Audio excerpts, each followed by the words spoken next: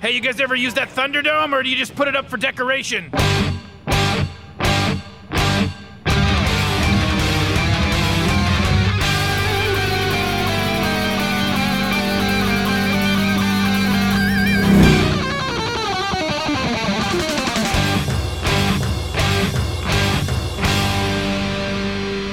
Welcome to the Mad Max Minute, where battle to the death involves more rubber tubing than it should in Mad Max Beyond Thunderdome, 1 minute at a time. I'm Rick. And I'm Julia. And today we're talking about minute 32, which begins with the least coordinated aerial dance performance I've ever seen. And it ends with Max being slammed into the ground. Dangling from a fighting harness alongside us today is Scott Corelli from the Back to the Future Minute and Cornetto Minute podcasts. Hi. Hi, Scott. As I was thinking about you coming on the show, I realized that you have so many different projects and things that I can pull from that I can just mention something different every day. Yeah, that's true. That's accurate. And then some. Exactly. So I figured I'd pull from some of your podcasts that have either concluded or are currently on hiatus. Yeah. As we come back in on minute 32, we find Max and Blaster still, I could say, fighting the forces of gravity. I could also say that they're just fighting the fact that they are so ridiculous looking as they dangle from these harnesses. They don't actually relax to the point where they can touch the ground until about 8 seconds into this minute. And even then, it's 8 seconds and some change there. But I have to wonder, for the people up at the top of the dome controlling these harnesses, do they keep them that high up off the ground to just humble them a little bit? You get these big macho guys and they want to beat the tar out of each other. And then the dudes controlling the bungees is like, okay, yeah, you guys think you're tough, but hey, I'm going to make you look ridiculous first. I wonder if they do it to slow the fight down. To make sure that there's a good show. Is this a good show? Well, it makes me think back to the Bonesaw fight in Spider-Man that we mentioned on Monday. The whole idea of that setup is that Peter has to last 3 minutes in the ring with Bonesaw, and most people just can't do that. And so I see the bungees maybe as a way, like you said, to stretch out the fight. It's hard to knock someone out in the first minute if you can't even get your bearings straight. Right. That's true. This is, this just feels like this is just a nightmare. I'm looking at, Blaster's trying his best, like Blaster ought to do. Max is just flailing around like a toddler. And it's just so funny watching him just like dance away from this guy. I don't know. This is so silly. It's just so silly. What do you think? Do you think they made these specifically for this, or were these like sex swings that they like repurposed? Okay, we've talked about the bungees before, but the idea of a sex swing never came up. What was the thing we thought up the other day? Is it that they just got a giant shipment of rubber tubing, like someone raided a hospital and just went straight to Bartertown to trade it all? Yeah, we guessed it was like surgical tubing or something like that. And yeah, somebody raided a shipment, brought it to Bartertown, and used it to trade for a couple hours with a woman. If the brothel is full and you've used up all of the rubber tubing there and you've still got extra, you might as well incorporate it into your death matches, right? Yeah. That seems like such a waste. I mean, considering that medical care and antibiotics are probably at a premium in this world, you would probably want to save anything that could be used to keep one safe in a brothel situation. You don't want to spend that somewhere else. You'd want to keep it for the brothel situation. Especially since in Thunderdome, someone's going to die. Yeah. I'm pulling a Gary Roby. I'm shrugging, but you can't see it. Yeah. I also think the awkwardness, on Doctor's Companion, when we're watching like classic Doctor Who stories, we deal with like a lot of, pantomiming where people have to pretend things are alive that aren't alive and they just have to make it work. And I feel like they use similar acting techniques that Mel Gibson's using here, because I think the problem is that the actor playing Blaster can't see anything, and that's why this fight is as awkward as it is. I mean, the rubber bands don't help, but like also one of them is blind. That's gotta be hard. And Mel's trying his best, but man, this is silly. This is really silly. That point where he jumps up and tries to like drop kick him in the face, and just there's absolutely like no weight behind his kick whatsoever. He just sort of flops into his arms. I don't know. It's almost like the jump at the end of Dirty Dancing, but Max is doing it backwards, where instead of jumping torso first, he's jumping legs first. Yeah. And of course, Blaster's never seen Dirty Dancing, so he doesn't know how to Swayze, and he just turns it into a an opportunity to fling Max around. Into the single spike, the one spike. Is that a spike or is that a weapon that's just sticking out? Oh, that is definitely a spike. Okay. Oh, we get so punked out by the camera here, because the camera is right next to the spike, and we can see that as Blaster has pulled Max back and let him go, sort of like Angry Birds. He's launched Max up, and Max is flying at that spike, and then at the last minute we change perspective, and he hits the dome right next to it. It's like, we need more of those. Yeah. Like you were saying on Monday. Yeah. One spike is not enough spikes. There needs to be spikes everywhere. One spike does not a murder dome make. No. No, they should be on every joint, and they should be motorized. They should just be like spinning drills. I mean, I want complete madness. That would be an excellent opportunity to incorporate the spectators, because you make it, instead of motorized, you have a hand crank on the outside of the dome. So as people are sitting there, they can turn the crank as they're watching. Yeah. And be like, I'm participating in the murder. Yeah, no, just like when you're at a theme park and then you have the water ride, and then you're like done with the water ride, and then you get sprayed in the face by like a spectator on a water gun, you know, one of those water cannons. It's like that. It's like the water cannon of the Thunderdome. We had a overhead shot when Max was trying to stay away from Blaster, and you can see that these harnesses are more or less going up into the same place. So when they're not quite low enough that they can stand on their own, they're still kind of bunging. Max is having to push off at an angle to keep himself away, because the bungees are pulling both of the combatants together. That is a very smart move. Because yes, you want to draw out the fight, but once you let them on the ground, you also want them constantly at each other. Yes. Now, Scott, remind me, the Spider-Man scene where he's doing the cage fight thing, doesn't he, like, climb up on a wall and just kind of sit there until the time is up?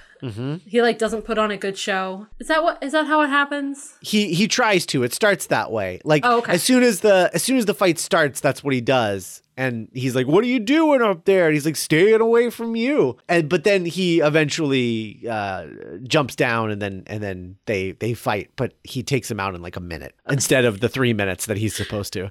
Yeah. Yeah. So that's exactly what this setup is trying to prevent. Right. Yeah, they want to elongate it, but there still has to be action. Somebody still has to die. Right. I think my two favorite spectators are the sailor and the cowboy. That are like next to each other. Yeah. Yeah. Some sort of like naval sailor guy, and then I don't know, it's like straight up like evil Crocodile Dundee next to him. Now, Julia, you were looking into the hat that the sailor guy is wearing, and you spent a long time looking at hats. I spent too long looking at hats, but that is the life of a minute by minuter. So the hat is called a nickname. It's not what it's actually called. It's called a Dixie Cup. And during my research, I found another nickname that just made me laugh out loud. I found lots of nicknames, but this one made me laugh. It's also called a squidlid. Oh, squidlid. Squidlid. Because guys in the Navy, women too, but you know, guys in the Navy are called squids. Okay. That's their nickname. Oh. Is that because they spray ink when they're frightened? Well, because they go in the water. I thought the whole idea of the Navy was not to go in the water. Like, well, they go on the water. Yeah. Like, it still boggles my mind that being able to swim is not a prerequisite to going in the Navy. Well, you have to take a swim test at boot camp. Well, okay, I should amend that. I know for the Coast Guard, you have to take a swim test to graduate from boot camp. Yeah. Like a hard swim test. I also wanted to figure out if the Dixie Cup was exclusively American or if it was also Australian. I am pretty sure that the Australian Navy does not wear the Dixie Cup. Oh. I say pretty sure and not definite because I really couldn't find a place that would tell me specifically these are the current uniforms for the Australian military. Yeah, I just couldn't find a definitive answer. But I'm pretty sure that they do not wear the Dixie Cup. I'm also pretty sure that the United States is the only Navy that wears it. When I was really looking closely at the hat, I could have sworn it had a USS on it. As on opposed the brim, to a as opposed to HMAN. Her Majesty's Australian Navy, I'm pretty sure is their name. Yeah. Her Majesty's HMAN. I had to think about that way too hard. I'm sure that's close enough. Yes. Yeah. I could not make out the name of the ship on the front of the hat, but it more or less looked like a USS on there. So the Dixie Cup became part of the uniform regulations in 1886. It has changed a little bit since then in material, but the basic shape has been since 1886. It's worn by enlisted sailors E1 through E6. And in 1973, they changed. They call in the military they call it a cover. So a lot of the quotes I pulled and stuff use the term cover, so that's what they mean.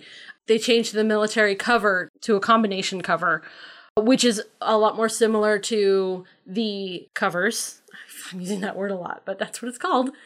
That the officers wear with like the brim and like the wedge with the brim. And there was an absolute uproar. Nobody liked it. Everybody wanted to go back to the Dixie Cup. So they did. Okay.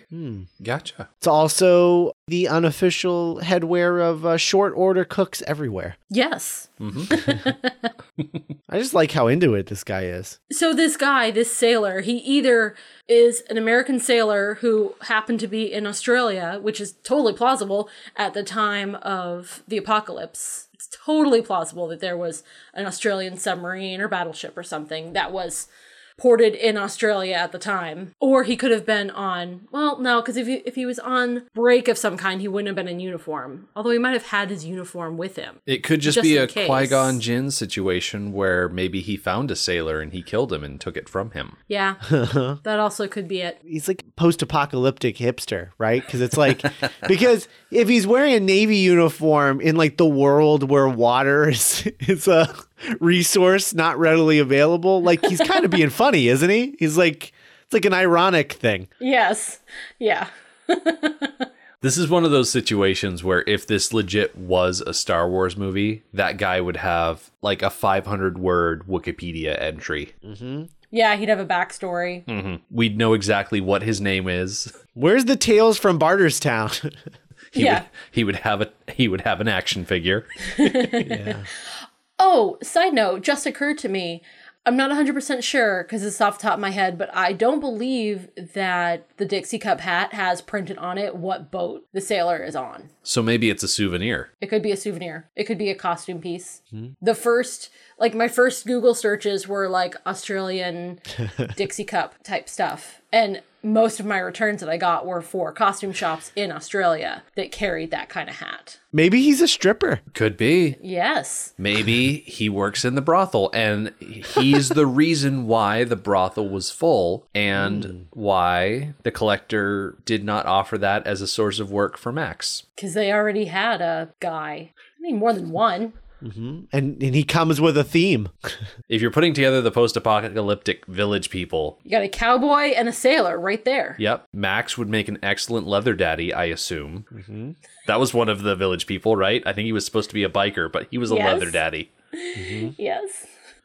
I think you need to have a mustache to be a successful leather daddy, right? I agree with that. I think you need the handlebar mustache if you're going to... We know a guy. There is a guard with a magnificent mustache. Oh yeah, the guard that led Max into the dome had a big old caterpillar on his face. Yes. Right. So maybe either he works in the brothel like as a second job, or he was just promoted from the brothel to the Imperial Guard. Because he's a macho man. Yes. And we've got the cowboy themed stripper right next to the Navy themed one. Yeah. They went all together. Works out. It's perfect.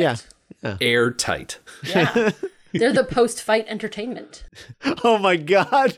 I just got the mental image of Blaster winning this fight, and Max is just dead on the floor, and they start cheering and taking away his dead body, and then the strippers just come in and start dancing, and it's just immediately like cheerleaders. Poles drop from the top of the dome, Yeah. and the lights change color. Oh my god! What a Fresh set of depressing way to bungees. go. If Auntie doesn't break into song at some point, then I'd be very disappointed. Too bad we don't get to figure out how a normal Thunderdome ends. That's true. It's very, No, it's yeah. a shame. This is not a good example of a Thunderdome. One thing I wanted to bring up when Max was flung across the dome and he narrowly avoided that spike, after more or less hitting his head on the side of the dome, he kind of swings back towards Blaster. He has essentially become a human boomerang. Yep. I question about the tension on these bungee cords at this point. I wonder if the people controlling them up top are guiding the fight in a certain direction It's very possible. with controlling the tension and the timing.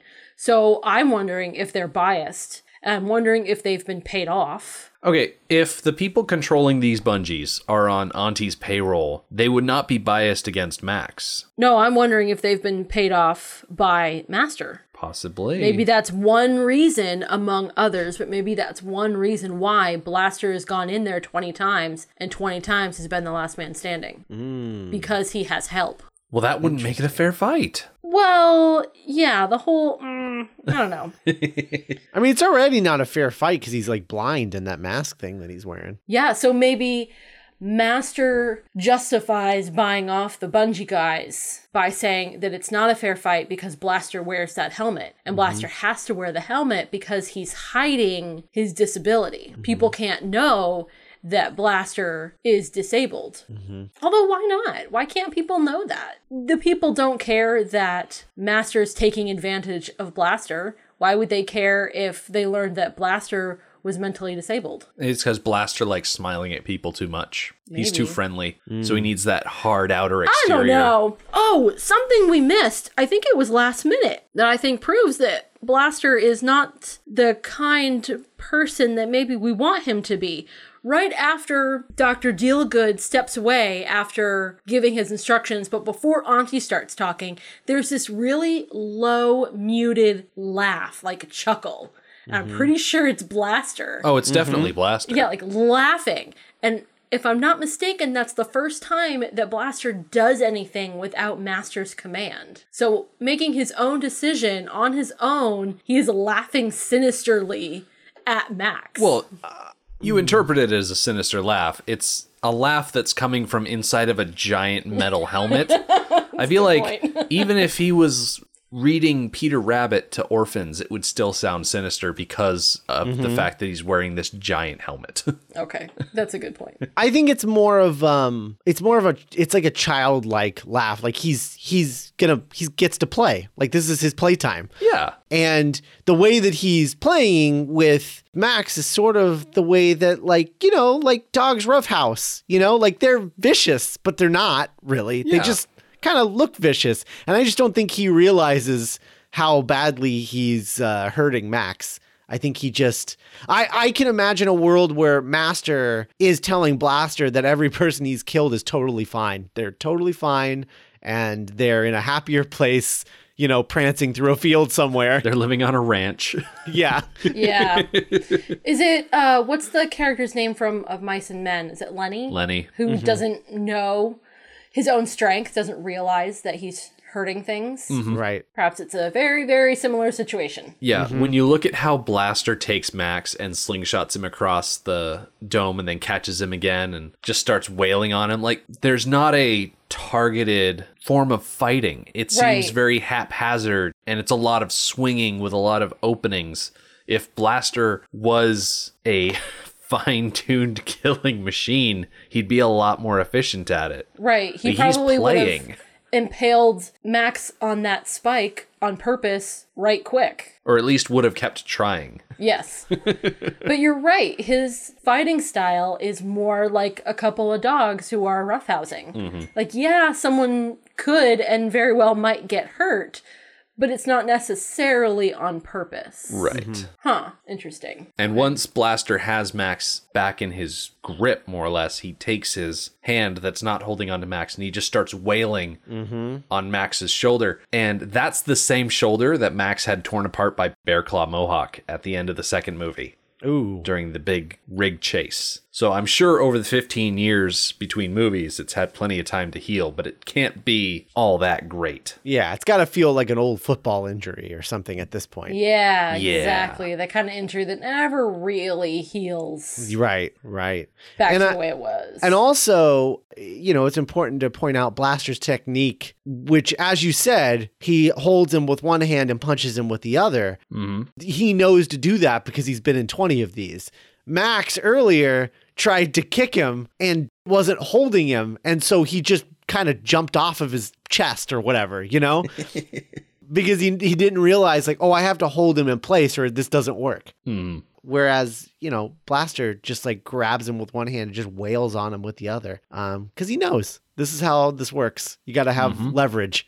Yeah, his experience is definitely showing in this minute. So going back to that spike at the top of the dome, I sometimes like to bring up the fact that CinemaSins did a video about this movie, and they give the movie a sin for the misdirect of Max flying towards the spike and then narrowly missing it. I don't really agree with that. I mean, I hate CinemaSins. you're not alone. Yeah.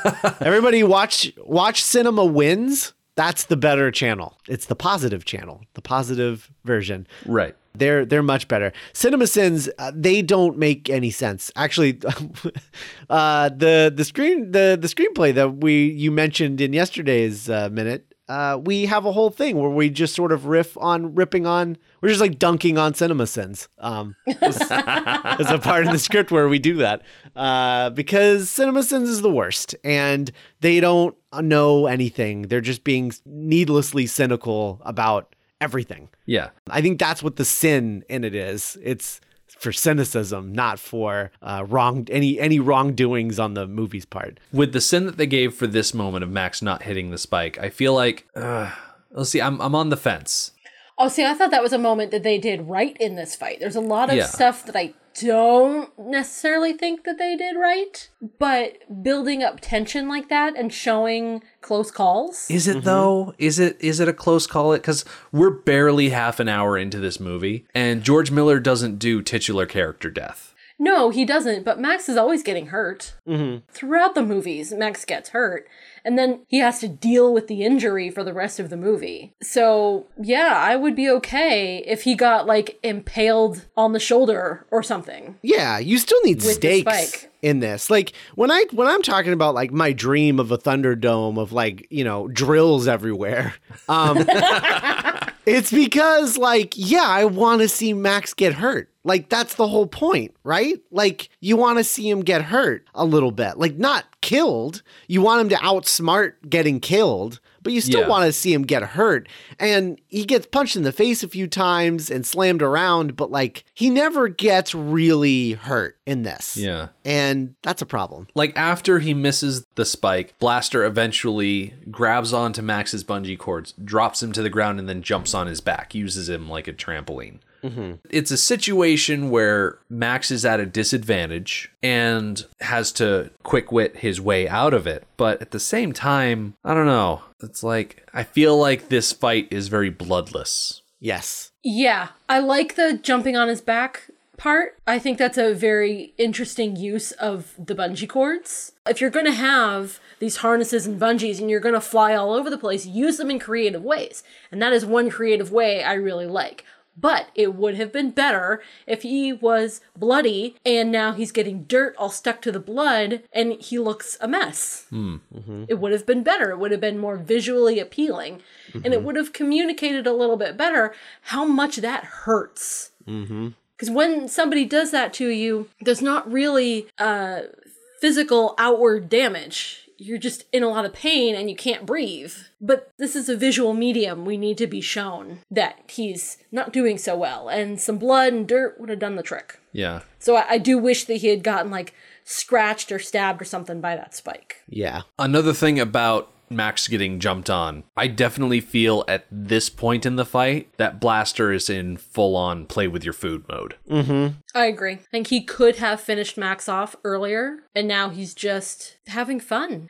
You know, this might be one of the only times that he feels free. That he gets to cut loose. Yeah. I mean, we don't really get to see him when he's not in Master Blaster mode. I mean, do they ever have any time apart? Maybe not. Maybe this is it. I mean, to hear the Collector and Auntie describe it, they're always together. Yeah. Right. And that's not healthy. You need time to yourself.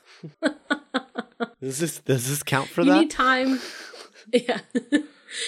You need to have time where you get to decide what you do Yeah. and how you do it. And this might be the closest that Blaster gets. So that pretty much brings us to the end of this minute of Max just constantly getting wailed on to not a lot of visual effect. It's not a great start for Max. He's not coming out strong. And I wouldn't say it's out of the ordinary for Max. I feel like Max gets into these situations and then he finds himself at a bit of a disadvantage and he has to work his way through it. And eventually he comes out on top. But he definitely has to struggle first. Yeah, this definitely seems par for the course. Yeah. We're going to put a pin in this fight. We're going to come back on Friday. We're going to see how Max deals with being used as a human trampoline. We're going to see him make a play at pulling out his secret weapon. We're going to see how well that works for him. Spoiler alert, not very well. But we'll cover all of that when we get to the end of the week, and we'll catch you then.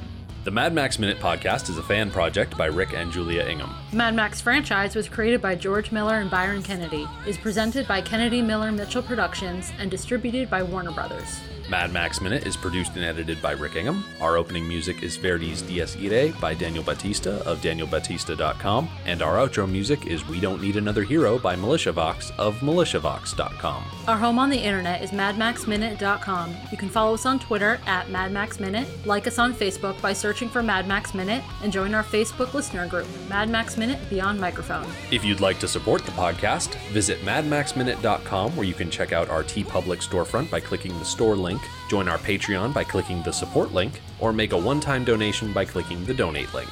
Thank you for joining us for 1 minute 32 of Beyond Thunderdome. We'll see you next time. Everybody